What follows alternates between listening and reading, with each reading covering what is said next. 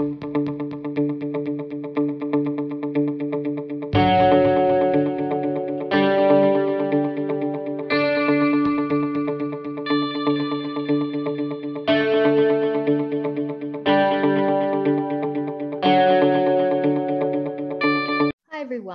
back to the Australian Rotary Health podcast called The Research Behind Lift the Lid. I'm Jessica Cooper, and today Dr. Maria Di Biase from the University of Melbourne joins us on episode 53. Maria was awarded an Ian Scott PhD scholarship from Australian Rotary Health from 2014 to 2017 for her project Mapping Whole Brain Connectivity Networks in Schizophrenia, and completed her PhD 3 years ago. Maria is a clinical neuroscientist with a strong interest in translational psychiatry research. Her work examines the neurobiological and genetic basis of large-scale neuroimaging phenotypes in schizophrenia in order to identify clinical meaningful biomarkers. She currently holds an NHMRC investigator grant and heads the diffusion imaging stream of the North American Prodrome longitudinal study. So thank you very much for joining me on the podcast today, Maria. How's everything been going for you? Thank you very much for inviting me here to participate in this important initiative, Jessica. Everything's going well on my end. Thank you. How are you? Yeah, good. Hopefully the restrictions will start to ease soon in New South Wales, but yeah, we'll see how that goes. Otherwise, pretty good. So I guess, it's been about 4 or 5 years now since you completed your PhD, and we always love to hear about what our previous funded researchers are up to now. So I guess to start off with, do you want to tell us a bit about what you've been doing since completing your PhD project? Yeah, sure. It does feel like a long time ago, but it's only been 3 years. So after completing my PhD, I spent a couple of years working as a postdoctoral research fellow in Boston, where I met and collaborated with many brilliant scientists across Harvard Medical School. And this was really just a fantastic opportunity for me to hone my expertise in neuroscience. And then after spending this time in the US, I returned to Australia to establish my own research program here, which basically builds on the work that I was doing during my PhD to understand the neurobiology of schizophrenia. It definitely sounds very exciting. Getting to do research in another country. How has that been? That was absolutely an outstanding experience for me. I just learned so much from my peers, and I was able to share the work, the great work that Australian-based scientists are doing as well. So just a fantastic opportunity. Yeah, great. And I guess this is sort of the first time that we've had a guest on to talk about their research into schizophrenia. So we've never really gone through that in the podcast before. So I'm really excited and interested to get into that more today. But I guess I know there might be some common misconceptions out there about what schizophrenia actually is. And I'm wondering if you might be able to explain some of the characteristics of this mental disorder to our audience. Yes, certainly. And you're right, Jessica, there are many misconceptions about schizophrenia, which can feed stigma around mental illness. But fortunately, and thanks to initiatives like this, people are becoming more aware that people with even severe mental illness can be productive members of society and are not typically violent or dangerous. So we're headed in the right direction, but we still have a long way to go to help people understand that mental health conditions are simply medical conditions and should not be stigmatized. But to get back to your question, schizophrenia can affect someone's ability to think clearly and to perceive the world around them in the way that others perceive the world. So for example, someone with schizophrenia might experience hearing voices that other people don't hear. It can also affect someone's language abilities and speech, which can appear disorganized, and it can affect someone's behavior, which can appear disorganized as well. So for example, walking around aimlessly. And schizophrenia is also associated with disturbances in mood. So as you can see, there are a range of symptoms that someone with schizophrenia can present with, and these can be quite distressing and debilitating. Thank you for giving that explanation. I'm sure that is really helpful for people who don't really know much about it. And I guess now going into your PhD, which I guess it looks specifically at the brains of people with schizophrenia. Could you walk us through what your PhD project involved? Yes, certainly. So my PhD was focused on characterizing brain changes associated with schizophrenia. In particular, I used different neuroimaging techniques to study the structure and the function of brains in individuals with schizophrenia. So to do this, participants underwent a magnetic resonance imaging scan or an MRI scan, which is a very non-invasive and very safe way to capture detailed pictures of the brain. And then I analysed these brain images, and by studying the brains of individuals with schizophrenia and comparing these to brains of healthy individuals, I could detect differences that might in part explain why someone experiences the symptoms of schizophrenia. So for example, one of the techniques I used is called diffusion weighted imaging, which measures the movement of water molecules to generate contrast in brain images. And because water in the brain will travel faster along the grain of nerve fibers, we can basically use these water diffusion patterns to study the architecture of brain tissue. Yeah, it sounds very interesting. I guess, did you have any certain hypotheses, or like what were you hoping to find out during the project? So the overall aim of my PhD was to expand on what we knew about brain changes, or what happens in the brain when someone has schizophrenia. So prior to my PhD, studies tended to focus on one particular aspect of disease or one particular feature of pathology at one specific time point of illness. So for example, some studies would focus on older individuals with chronic schizophrenia, while other studies only focused on younger individuals who recently developed psychosis.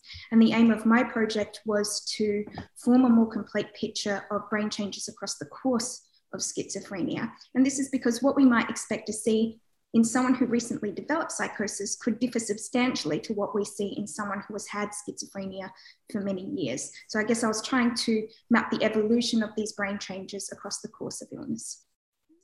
Yeah, it sounds like you might have also found some really interesting findings from that. Do you want to tell us what were some of the key findings? Absolutely. So what we found was that in schizophrenia, there are subtle alterations in the connective cabling or the white matter of the brain, which basically is responsible for transmitting electrical signals that brain cells use to communicate. And we found that these alterations are more severe in individuals who have had schizophrenia for an extended period of time, so for many years.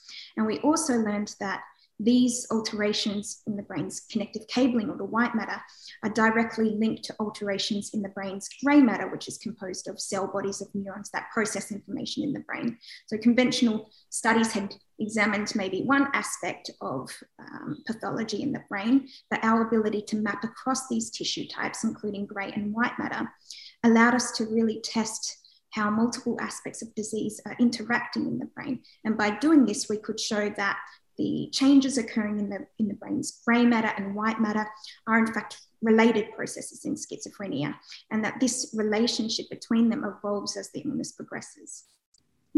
Yeah, and that sounds like it's something that really we didn't know before. It was kind of new information. Yeah. Precisely. Yeah.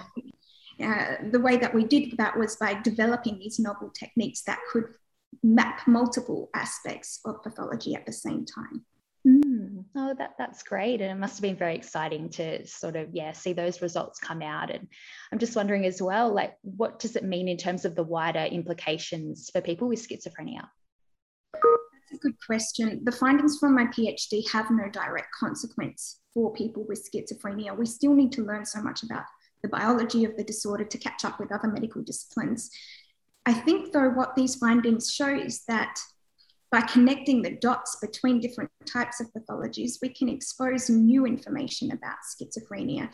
And by mapping also across different illness stages in schizophrenia, rather than just focusing on one time point of disease, and by progressing in this direction, we can begin to unravel these many biological complexities associated with schizophrenia in order to identify more precise clinical treatments for people. Yeah. And I guess since you've completed your PhD, you said that you've sort of extended on this research. Have you found anything new since then? Yes, so I've very much extended this research since completing my PhD. The expertise and experience that I acquired during the PhD in brain imaging and schizophrenia biology lent itself to my role over in Boston, where I analysed brain images of people who had prodromal psychosis symptoms or who were considered at higher risk of developing psychosis. And the aim of that project was to see whether we could use these neuroimaging techniques to predict who will and who will not develop psychosis. So the benefit of the findings of this project is that we're a step closer to being able to predict the onset of psychosis. And by doing this, we can intervene early and delay or possibly even prevent the onset and serious impacts of psychosis.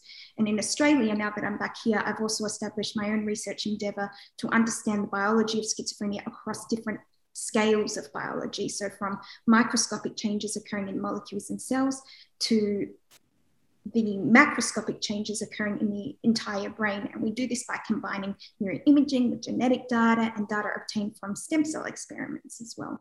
Yeah, well, it's definitely a very important area, and it'll be interesting to see where that goes. And I guess if you're thinking ahead, what are some of your goals for your research career looking forward? So my research goal, put simply, is to understand the biology of schizophrenia and to use this information to identify new and hopefully better treatments to alleviate symptoms and suffering in people with schizophrenia. I think that we need to understand, though, that this is going to take time. We first need to comprehensively characterize the biology of the illness so that we can form a more mechanistic understanding of the disorder, which will take us a step closer to being able to pinpoint those key drivers and causes that get us to better and more precise treatments. Yeah, oh, great. And it's been really great hearing about your research today. And I know that our Rotary audience, they always appreciate hearing about the results of the research that we fund. And many of their donations really come straight from their fundraising efforts. I guess, could you perhaps maybe talk about how the Ian Scott PhD scholarship has impacted your career personally?